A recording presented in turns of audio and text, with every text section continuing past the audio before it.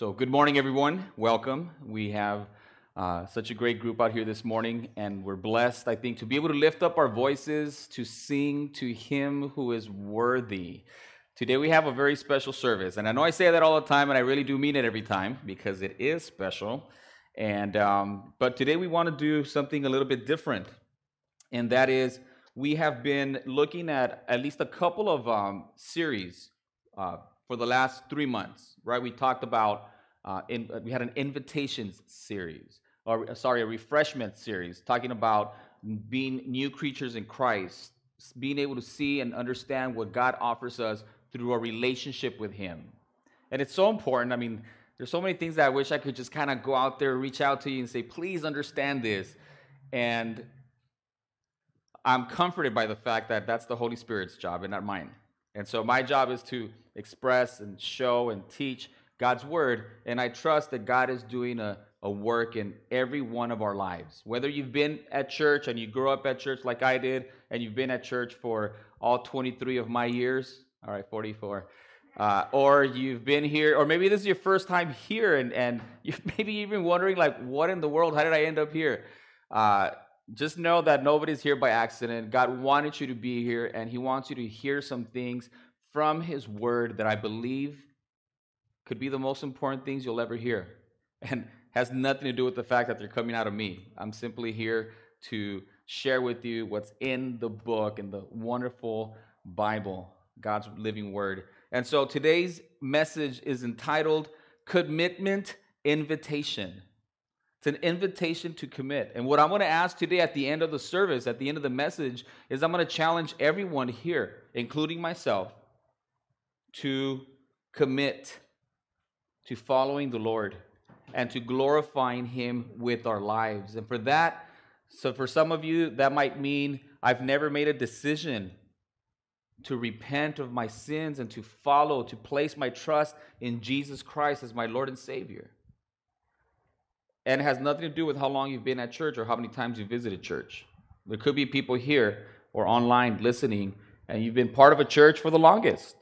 And yet, you can't remember a time where you came to the conclusion that you were spiritually bankrupt and there wasn't anything that you can do for yourself, and you needed Jesus Christ to be your Lord and Savior. That only through Him you can find forgiveness of sins and have the assurance of eternal life. And so, it may be that you are living in sin, and you know it, and God is tugging at your heart and letting you know, convicting you of your sin, and maybe we've been ignoring that, and this is an opportunity to say no more. I want to repent from this sin. I want to follow you, Lord. I want to glorify you. And it may be that you may be called to commit to a life that follows the Lord and gets rid of this, lukewarmness that God actually detests. Just kind of going with the flow and, a little bit here, a little bit there, 1 foot in, 1 foot out. Or it may be that you've been what some people categorize as backsliding, and you're at church, you tune in, but your relationship with God, there's nothing there, or it's not growing, it's not flourishing, you're not thriving spiritually. What's going on? So we want to address all of that, because ultimately we want, as we express God's word, we want that to transform our lives. And one thing that we see in Scripture, anytime the Lord Jesus Christ opened His mouth and taught, there was a division among the people. Anytime Paul preached the gospel, there was a division among the people. Some people believed and some people rejected. And so what we don't want is for us to fall into a trap, or the dangerous trap of hearing God's word, maybe enjoying it, hearing God's word and feeling convicted, hearing God's word and rejoicing, but never making a decision to go past that.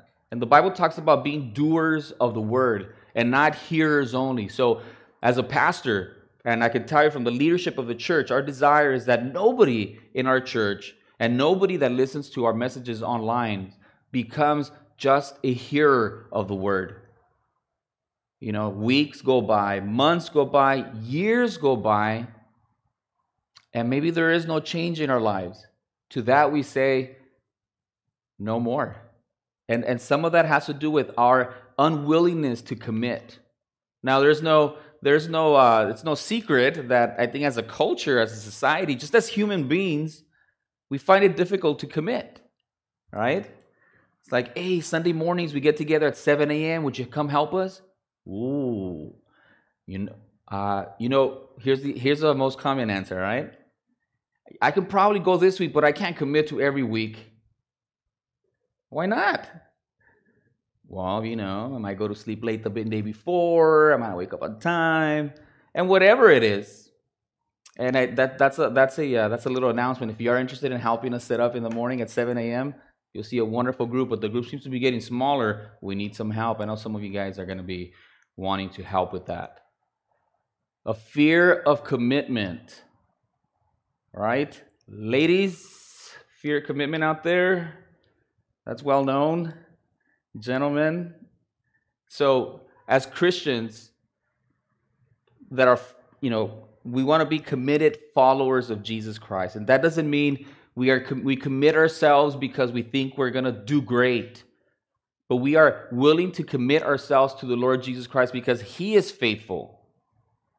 And we learn Scripture, and we see people like Paul that says, I can do all things through Christ that strengthens me. Not my own will, not my own ability, not my own strength, but we trust in Him who is faithful and able to do more, far above anything that we can imagine. And so I know that we sit here, including myself, even as I preach it, I know we say things and we kind of believe things and we think we have a good grasp on God, and then God does something that just rocks our boat, our life, shakes us up, only for us to get through this trial, really find out God is so much greater. God is so much loving, so much patient than I thought prior to the situation. So, a commitment invitation is what we're going to be talking about today. So, we'll do a little bit of a summary, and then we're going to look at Hebrews chapter 10, and then we are going to literally ask you to publicly commit to the Lord. And I don't know what He's going to call you to commit, and let me tell you this about myself. I'm very cautious and very aware that as a preacher, one can very easily manipulate people. I don't know if you've ever wondered, some of these big churches, and you hear them. If you know the truth, you hear some, it doesn't have to be a big church, but you hear some teaching and preaching, and you scratch your head, you're thinking, that's not even biblical. Or you're listening to them and thinking, I've been listening for half an hour, not once have they mentioned the gospel. Repentance, belief, sin, the Lord's sacrifice on the cross. And yet, tons of people keep going to those churches. And then you see them being super devoted.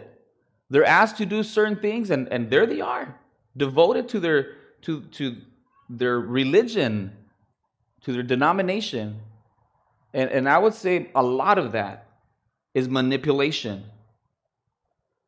So I want to be very careful. I really do trust that my job is to expose and teach God's word, and I know that God is doing His work. And as a pastor, I get to enjoy a lot of maybe like inside information that most of you don't, and maybe that's why I'm so excited. And I see you guys pretty excited too. Let me take a quick second look. Yes, kind of. All right. We don't always show our excitement when we're sitting on Sunday morning listening to a message, but I can tell you that God is on the move. When I have people text me or call me and say, "Hey, Mike, is there anything that I can do at church?" What do you mean? Yeah, I don't know. I just want to serve and I have some time, and is there anything I can do? Yeah, there's all kinds of stuff that we can do. But what is that? In my estimation, that's God working in your life. Or me having conversations about, people coming to repentance and say, you know what, no more. I'm struggling with this, but I need help. All of that is God moving, and He's moving through His word. As we preach the word, as we get into the word, as we listen to the word, God is moving and tugging at our hearts. And then we get to enjoy the fellowship of a church so that we can get direction, so that we can get advice, so we can get encouragement and support. So I know God is moving. And God doesn't need me to manipulate you or anybody else. I trust that he's doing a work. You know, we have people sitting here today who just found us randomly, right? They just happened to be visiting next door, and they saw our wonderful, fancy sign up there in the front, and they just looked us up, and they found us, and they went in, and they started seeing some of the messages and the content of who we are, and then here they are. I will tell you who they are, but I don't want to embarrass them. But they are sitting towards the back, right in front of me. Don't look. All right? And people like that. There's some of you that I don't recognize. You're here this morning. I don't know who invited you, how you got here, but we're so glad that you're here. All that to say, I know God is on the move here at Crosspoint, and we're so glad. To me, it's such a privilege to be the senior pastor of a place where we see God working. So we welcome you here. If you've been here for a while, we want to just encourage you to seek the Lord wholeheartedly, and, you know, for us to collaborate in order that we will be used to impact this church, the families in this church, our community, the communities around us, and even around the world. I truly believe that, and I see that.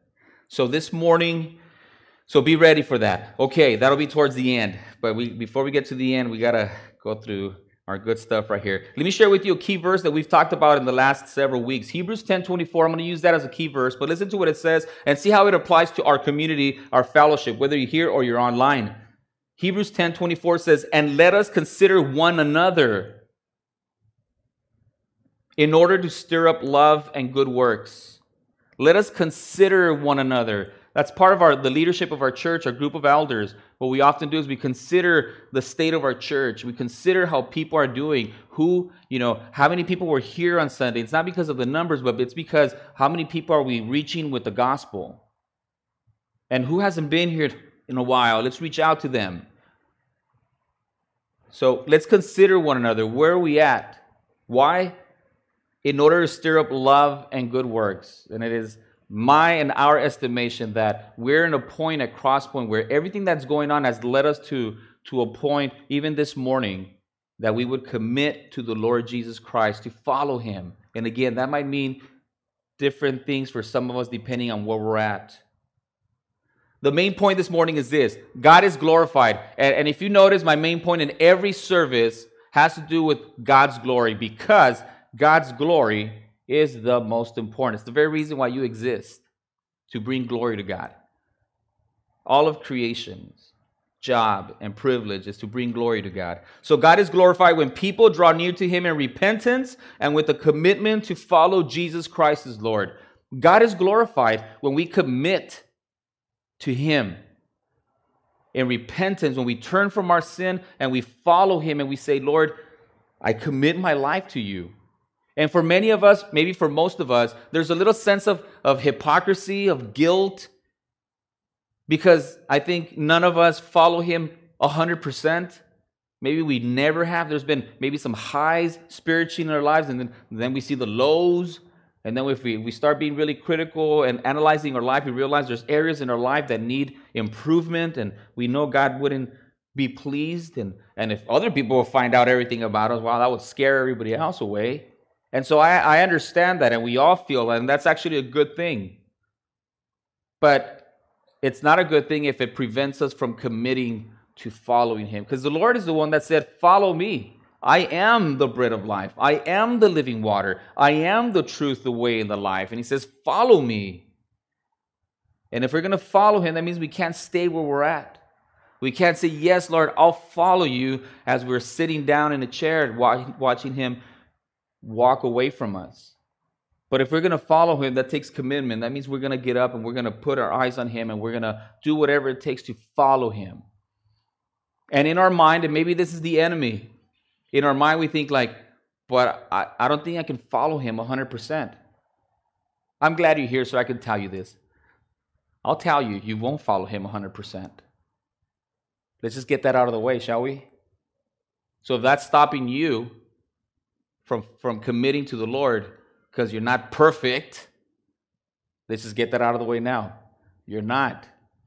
And as far as I can see in Scripture, none of us will ever be perfect, and none of us will ever follow him perfectly as long as we are in this earth.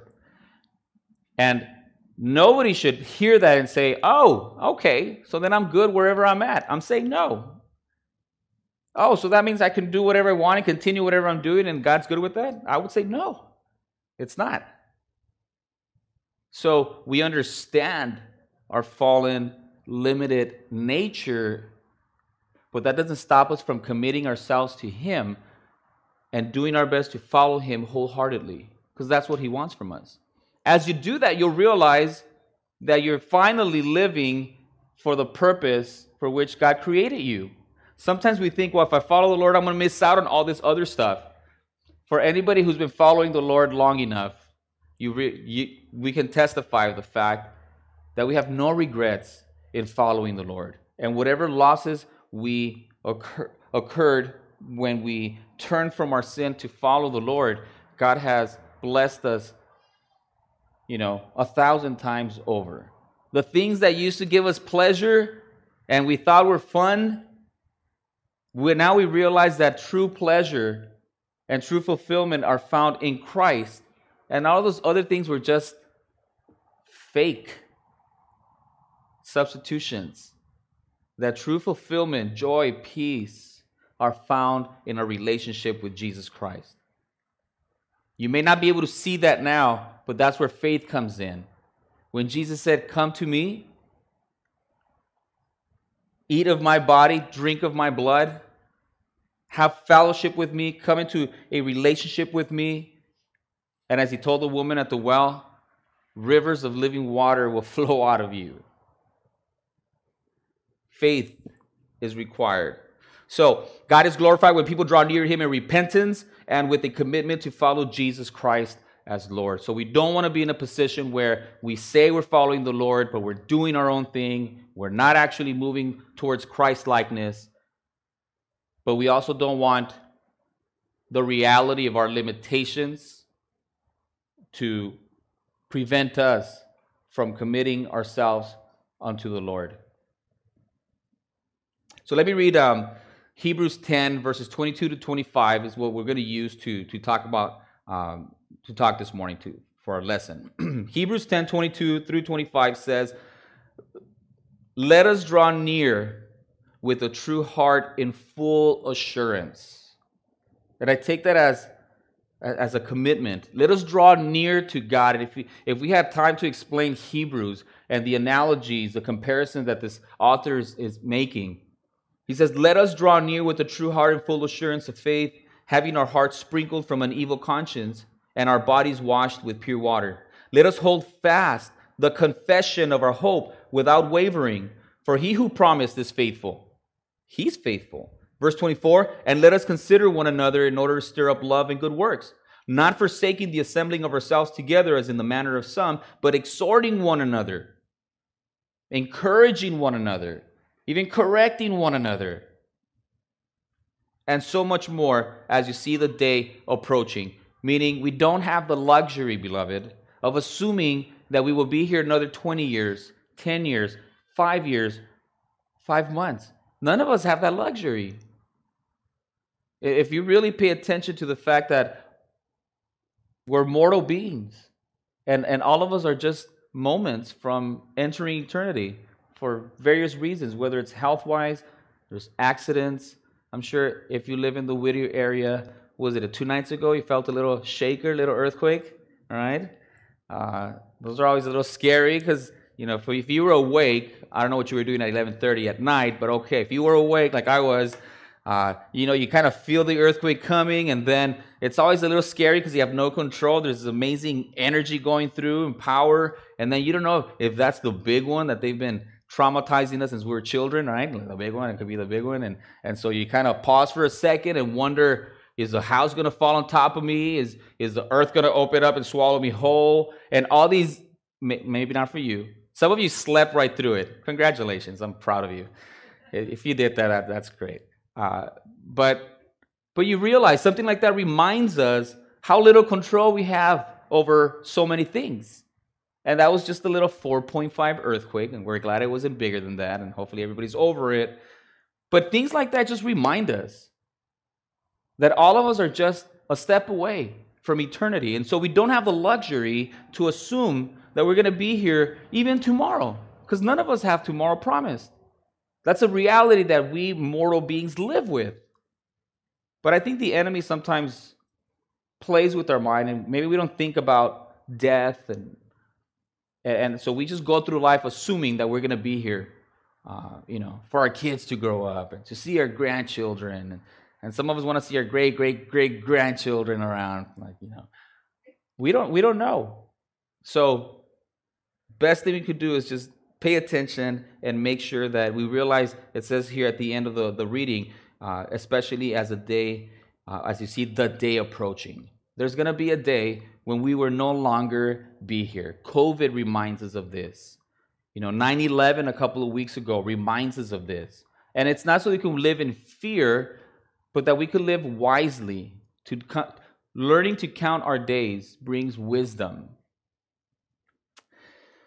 Okay, so let's get right to it. Let's pray. Heavenly Father, thank you for allowing us this beautiful morning to gather, to praise you, to worship you, and to learn more about you and about ourselves as we look at Scripture.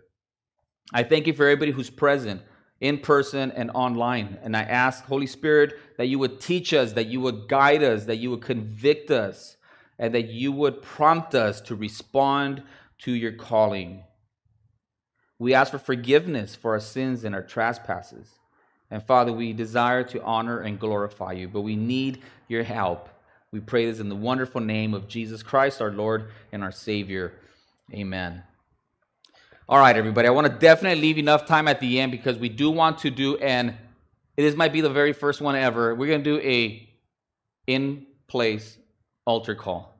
All right, we can do an altar call because then we'll all be right here and CDC will come down and arrest us all or something. I don't know. But I am going to literally challenge you to make a public confession or proclamation of your faith or your willingness to follow the Lord or your willingness to repent of whatever it is that you are dealing with and turn that over to the Lord. We're a family, and I know not everybody here knows each other, but I can tell you, growing up in church, one of the biggest blessings is having had a spiritual family like this. Wonderful people, young adults that kind of took me in and almost adopted me and taught me so much and encouraged me. And some of you guys I've known for 30 years. That makes me feel so old, right? Never thought I would say, I've known people here for 35 years. And they're not my relatives. They're people from church. So I know we don't all know each other, but hopefully this is something that we can move away from, meaning not knowing each other. We want people to commune. We want people to fellowship. We want people to get to know everybody else. And I know that takes a little bit of faith and courage to be able to trust other people, to get to know them and open up a little bit. But that's part of why we exist as Crosspoint. We're a family. If God is my Father and God is your Father, that makes us spiritual siblings. And we don't want to miss out on the blessing of knowing each other and being able to rejoice with one another and cry with one another and encourage one another and help each other. So let's talk a little bit about the commitment or the invitation to commit. What is the invitation? The invitation, beloved, is a call to discipleship. When the Lord says, "Follow me," He's calling us to be His disciples, His followers. And let me share a little bit about why we exist as Crosspoint.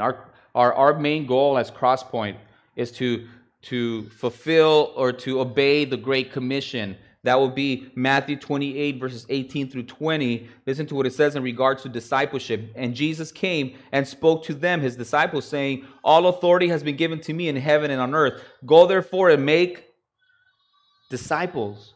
Our job as believers is to go out and make disciples of all the nations, baptizing them in the name of the Father and of the Son and of the Holy Spirit, teaching them to observe all things that I have commanded you, and lo, I am with you always, even to the end of the age. Amen. A disciple is a student. A disciple is a follower. And as disciples of Christ, if we are how do you know if you're following Christ? as opposed to maybe you're just following a religion. Maybe you're just following somebody's thoughts or you're imitating somebody. How do you know if you're a follower of Jesus Christ? I'll make it really simple. You're becoming like him. You're becoming like him. If you're a student, you have a teacher, and your job as a teacher is to kind of replicate yourself and your students, to take what is in you and put it in them, what you know, for them to be able to know. And if you're a good student and you have a teacher, that teacher's imparting information, knowledge, and wisdom, and you're taking it in, and inevitably you're becoming more like your teacher. And if you're a follower of Jesus Christ, just ask yourself, am I growing in Christ likeness? And you might say, well, I don't know. How do I know? Well, you won't know if you don't know who Jesus Christ is. If you don't read the Bible, you won't know who Jesus Christ is. You're going to have this idea of this Jesus who you don't know. And many churches are filled with people who love Jesus with their emotions, but they don't know him. And that's very dangerous, because you hear more and more, I feel this and I feel that. I think I see most of you guys are old enough to know not to trust your emotions. They're God-given and they can be God-glorifying, but we don't trust our emotions. We trust the Word of God. And the Word of God tells us about who Jesus is, what he's done, what he's promised for us. So the call to discipleship is for us to go and teach people, to show them, to help them to observe all things that Jesus has commanded us. So a disciple, at Crosspoint, we're working on a simple discipleship process, and that's simple. We're saying as a church, we're here to glorify God, and God is glorified as we make disciples. So when you come into church this morning and with an attentive and receptive heart and mind, you are submitting to God's authority and teaching, because we're teaching God's word. You're on your road to discipleship. But that's not enough. I'm telling you right now, this is all you're getting. It's not enough. You got to be in your word. You got to read the Bible. You got to study the Bible. You'll never regret that. And you have people that can teach you and help you and guide you. So we need to be into that. A disciple is a follower of Jesus Christ. Luke 9:23-26 describes that. And a disciple is, Jesus said, if you want to come after me, if you want to be my disciple, you need to deny yourself. You need to pick up your cross and you need to follow me.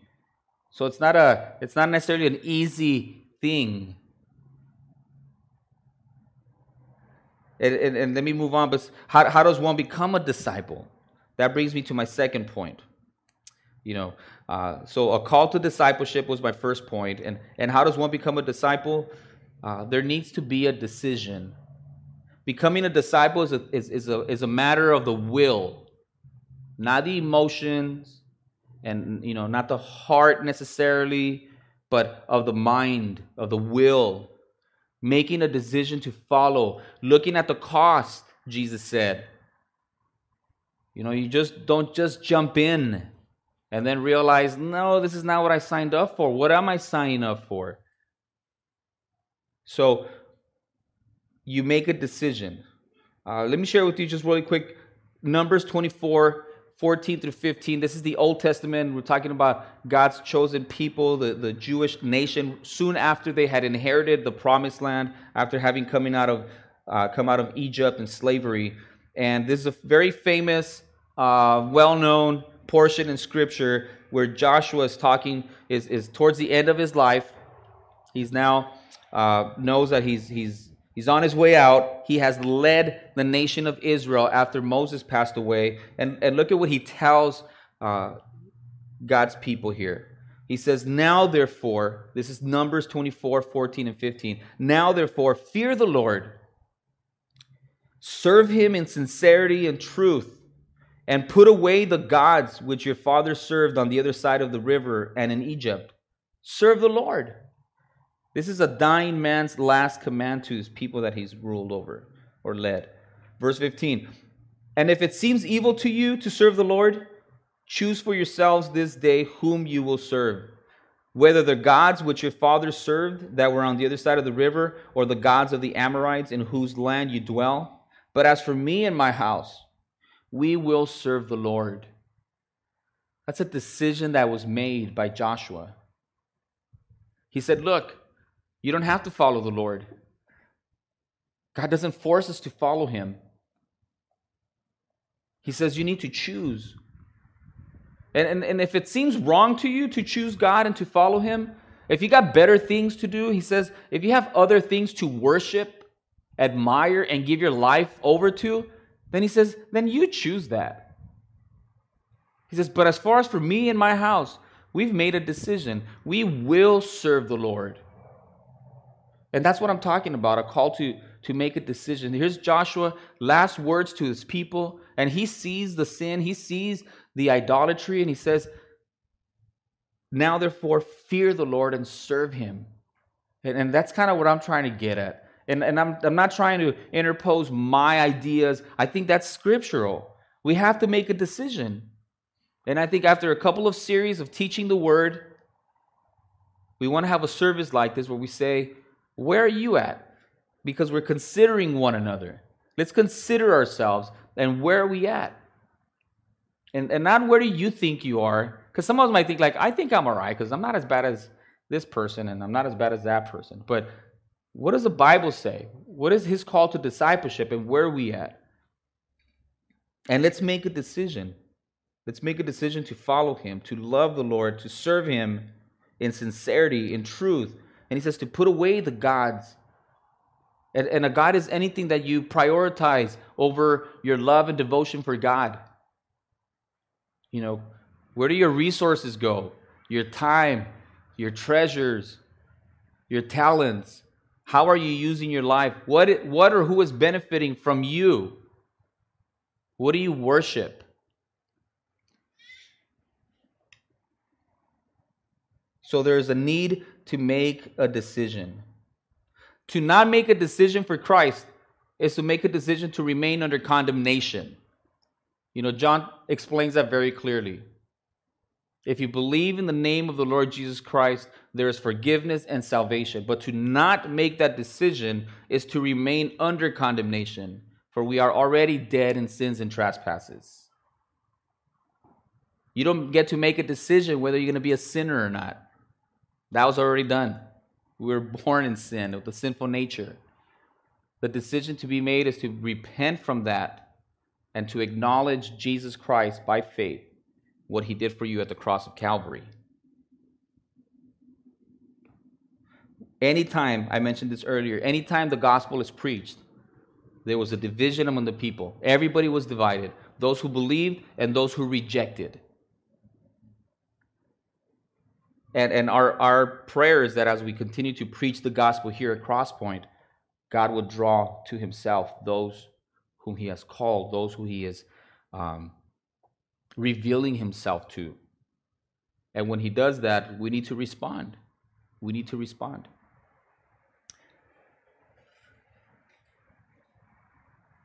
Paul says, today is the day of salvation. We don't know what tomorrow holds. We just don't know. So I'm going to ask us to really consider where we're at. I hope you're doing that as I'm been speaking. And my third point, so my first point was a call to discipleship. Second point was the need for a decision. And then the third point is the opportunity for a declaration. The opportunity for a declaration. I love the fact that Zacchaeus, after the Lord comes to his house and they have dinner and he knows everybody's talking about him, he just stands up and declares. He says, Lord, he publicly shows everyone that he is no longer the same person. And he doesn't care who's there and what people are going to think about him. He just stands up and says, Lord, half of my goods I give to the poor. And if I cheated anyone, I'll replace what I cheated 4 times over. And you see this declaration, this public commitment unto the Lord. He didn't have to be asked. He wasn't prompted. He wasn't coached. He wasn't asked to repeat anything. That's what came out of his heart, for he was changed. The woman at the well, After the Lord brings out her sin, and she has this encounter with the Christ, and he reveals himself to her, it says that she leaves her water pot and runs back to the city, and I would imagine, not whispering, just yelling out, "Come and see this man that told me everything that I am. Can this be the Christ?"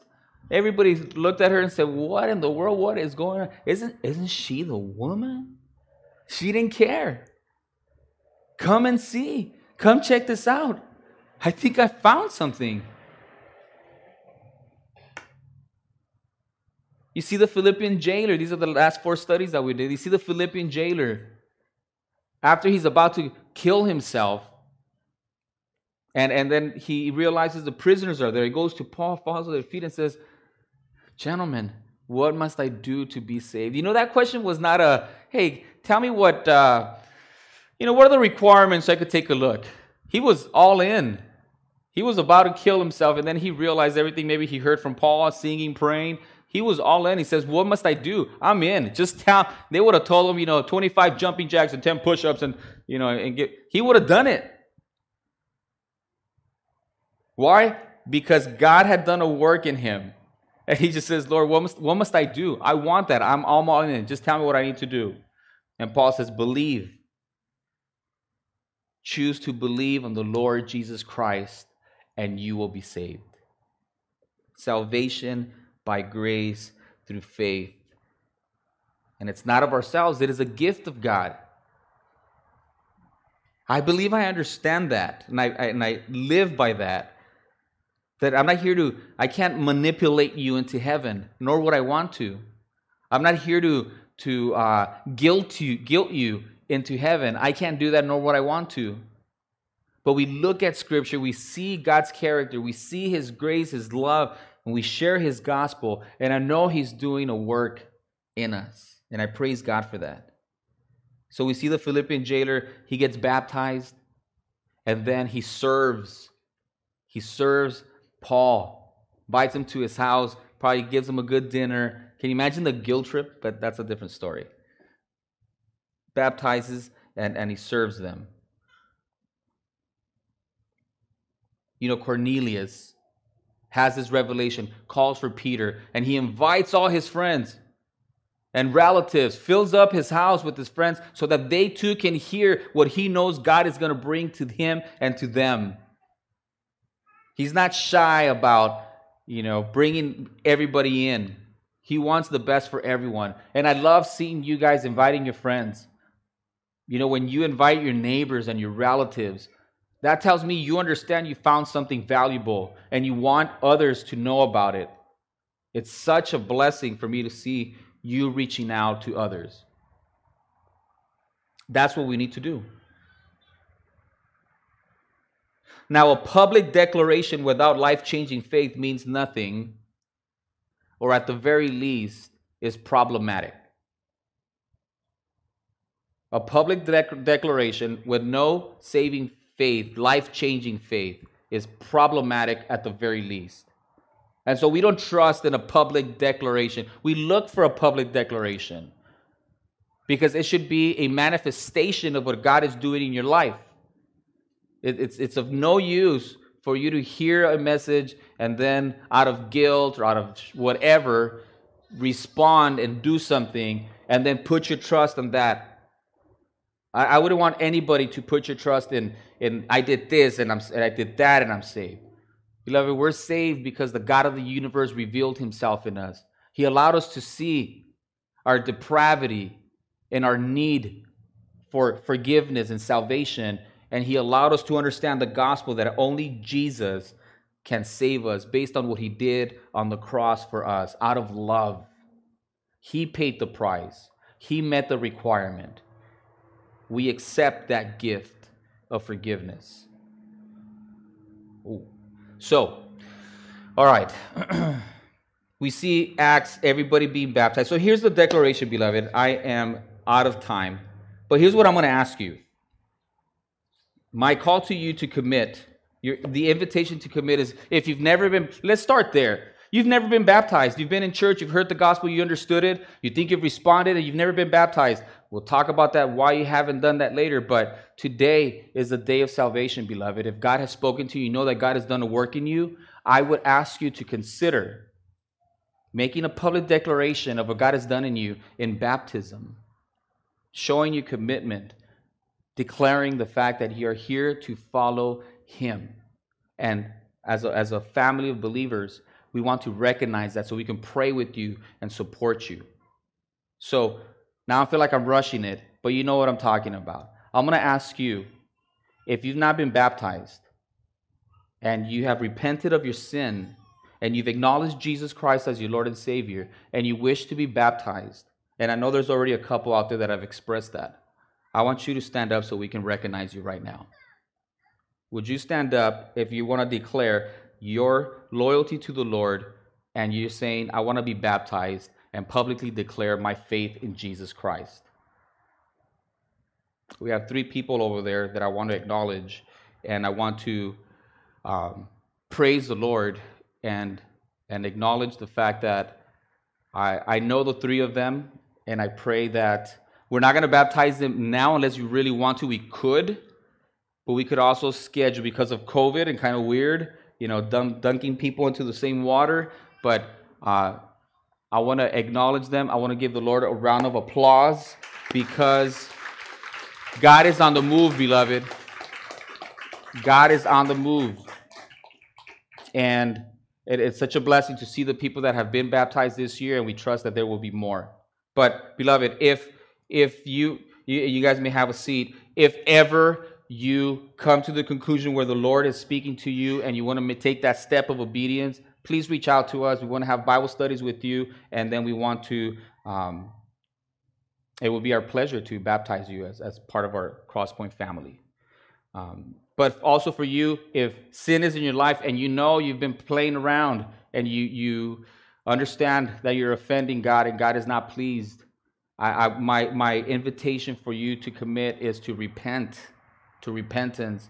And there isn't anything in your life that God cannot overcome through His power and His Holy Spirit. And so if that's you, I'm going to ask three things. If you know there's sin in your life that God is calling you to repent and to confess, I'm going to ask you to commit to that. If you have been just living your life and not living it for Him, but for yourself or for other things, and you need to repent from that, you want to say, Lord, no more. I want to live for you. I want to invite you to commit to that and to start living for Him wholeheartedly.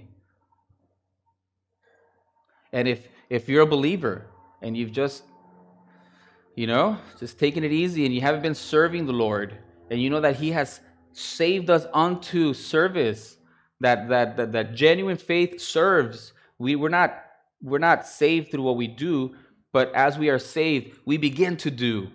And you begin to realize that God has saved you for a very specific purpose that honors and glorifies Him. And so if you haven't served Him and you want to say, no more, I'm going to get rid of this laziness, I'm going to get rid of this, just not caring about the things of God. I want to be involved in God's kingdom. I want to seek Him and His righteousness. Then I would ask you, invite you to commit. So if you want to commit to serving the Lord as He deserves, if you want to commit to no longer just lukewarmness and just getting by, I want to invite you to commit to that. And if there is sin in your life that you need to repent from and confess, I want to invite you to commit to that. So let me ask you this question so that you will be publicly acknowledged, and we don't even have to look around, but I'm just going to say that and ask you to stand up. If you commit to serve the Lord, if you commit to no longer being a lukewarm Christian, 1 foot in, 1 foot out, and if you commit to the Lord, and realizing that you have, and understand that you have sin that needs to be confessed and repented from, would you stand up right now? And then we're gonna end our service with the prayer. I want us to really acknowledge the fact that God is calling us to commit ourselves to Him. And whether it's to repent from sin, whether it's lukewarmness, or whether it's I want to serve the Lord wholeheartedly, I want to invite you to commit to that. And it is between you and the Lord. We don't even have to know, but there is the invitation out there. Reach out to us. Let us know what God is doing in your life. Help us to encourage you and help you in that walk. That's what we're here for. So Let me make a special prayer for that, and then we'll take communion and dismiss. Heavenly Father, we come to you in prayer in acknowledgement of the fact that you are sovereign and you speak to our hearts and you transform our thinking through your word. Father, we want to acknowledge you as the one that has all the power and the one that deserves all the glory. And as far as we are concerned, Father, we want to praise you, we want to honor you, we want to serve you, we want to love you and obey you. And we realize we fall short, but we want to commit ourselves as a congregation and as individuals, whether it's to be baptized and publicly declare our faith in you and what you've done through your Son, Jesus Christ. And if there's sin in our lives that we know is not pleasing to you, which any sin is, and we all have that, we want to repent from that and ask for strength, guidance, and help. Father, if we've been just riding the fence and maybe living hypocritical lives, we want to repent from that and ask for your help and strength. And if we've been idly standing by with our faith and our trust in you, but we haven't been exercising ourselves unto faith in order that we will be used by you in a way that would glorify you, we pray for forgiveness for that, but we also pray that you would help us as we commit to serving you wholeheartedly. We need your strength, we need your guidance, we need your help. I thank you for Crosspoint, for everybody who attends, and I ask that you will be glorified through our commitment to following you, Father, as you deserve. We ask this in the wonderful name of Jesus Christ, our Lord and our loving Savior. Amen. You may have a seat. Please feel free to reach out to us. Let us know what God is doing in your life. And part of why we gather and we get together is to be able to take communion together and to celebrate what Jesus Christ has done for us. And so if you have your elements, we want to acknowledge the fact that this bread represents the body of our Lord Jesus Christ.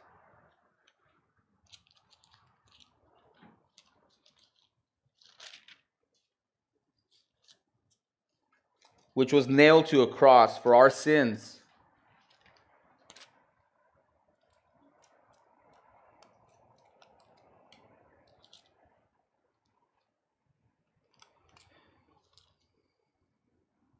And let me read to you Hebrews 10:18, right before the portion that we read. It says, "Now where there is remission of the sins, there is no longer an offering for sin."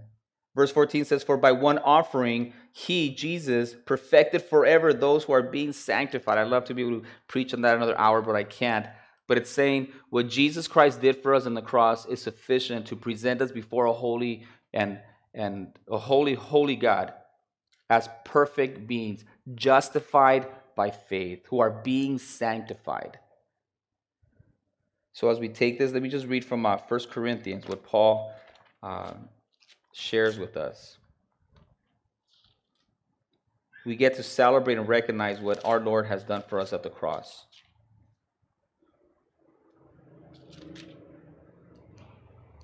And he says, "For I received from the Lord that which I also delivered to you, that the Lord Jesus, on the same night in which he was betrayed, took bread.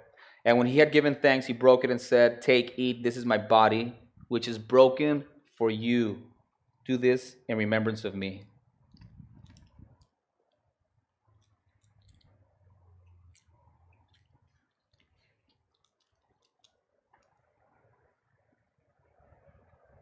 In the same manner, he also took the cup after supper, saying, "This cup is a new covenant in my blood. This do as often as you drink it in remembrance of me."